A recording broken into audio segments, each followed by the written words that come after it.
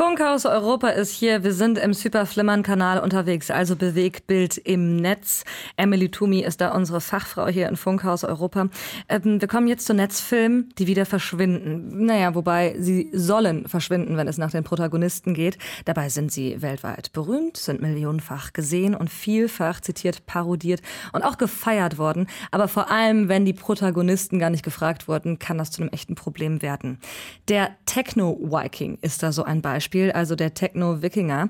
Eine weit verbreitete Figur, die eigentlich keine Figur ist, sondern ein Mensch. Und der Mensch klagt nun gegen den Videofilmer.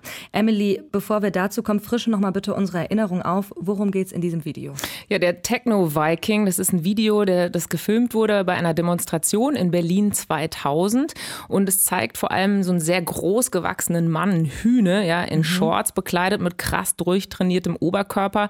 Später wurde der Mann dann als Techno-Viking bekannt, obwohl er in dem circa 4-minütigen Video eigentlich kaum etwas macht.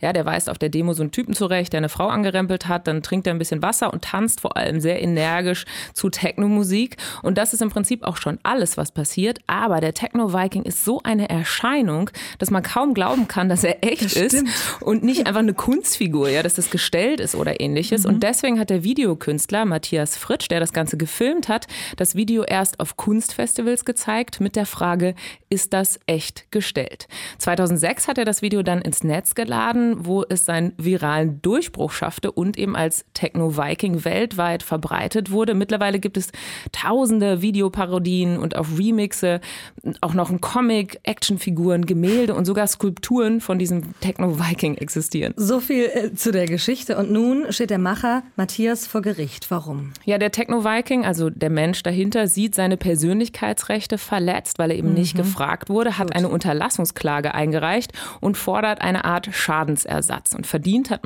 Matthias Fritsch durch Werbung auf YouTube. Nach eigenen Angaben sagt er so ungefähr 20.000 €. Für Matthias Fritsch ging es aber bei diesem Video vor allem um eine künstlerische Haltung. Er sagt, er hätte den Protagonisten gerne auch mit beteiligt, kannte ihn aber eben nicht und hatte auch keinen Kontakt. Und der Anwalt des Techno-Vikings, Alexander Paschke, macht aber in einem Interview mit dem Internetsender Berlin FM deutlich, dass es dem Protagonisten nicht um die Beteiligung am Gewinn geht. Es geht ihm da überhaupt nicht in erster Linie um Geld. Es geht hier wirklich darum, dass nicht andere ungefragt seine Person instrumentalisieren und kommerzialisieren. Und wenn man umgekehrt mal das so sieht, wenn am Ende der Verletzer, also derjenige, der jetzt eine andere Person illegal vermarktet, auch noch seinen Gewinn behalten dürfte, den er dann mit so einer Verletzung gemacht hat, was wäre denn das für ein Rechtsverständnis? Okay, das klingt sehr plausibel. Ich kann auch den Techno-Viking verstehen. Nun ist es ja aber so, dass die Bilder sich ja verselbstständigt haben. Ja, millionenfach wurden sie gesehen, millionenfach kopiert.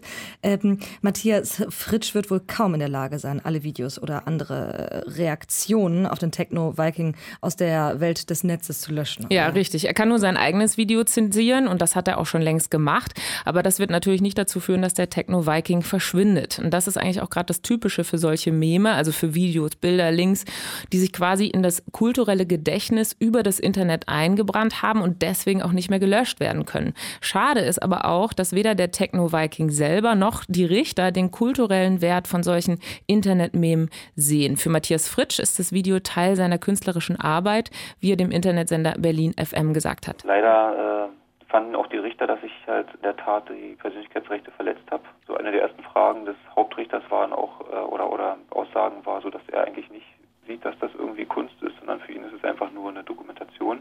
So, also da scheint er gar nicht den kulturellen Einfluss von solchen Internet-Memes zu sehen.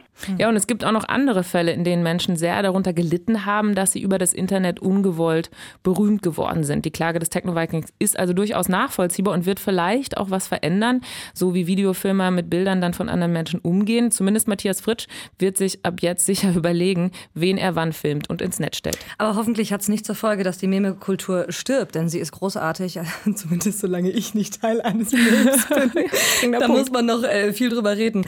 Alle super flimmern Klicktipps hat Emily uns auch runtergetippt. Die gibt's gleich im Netz auf funkhauseuropa.de. Danke. Bitteschön.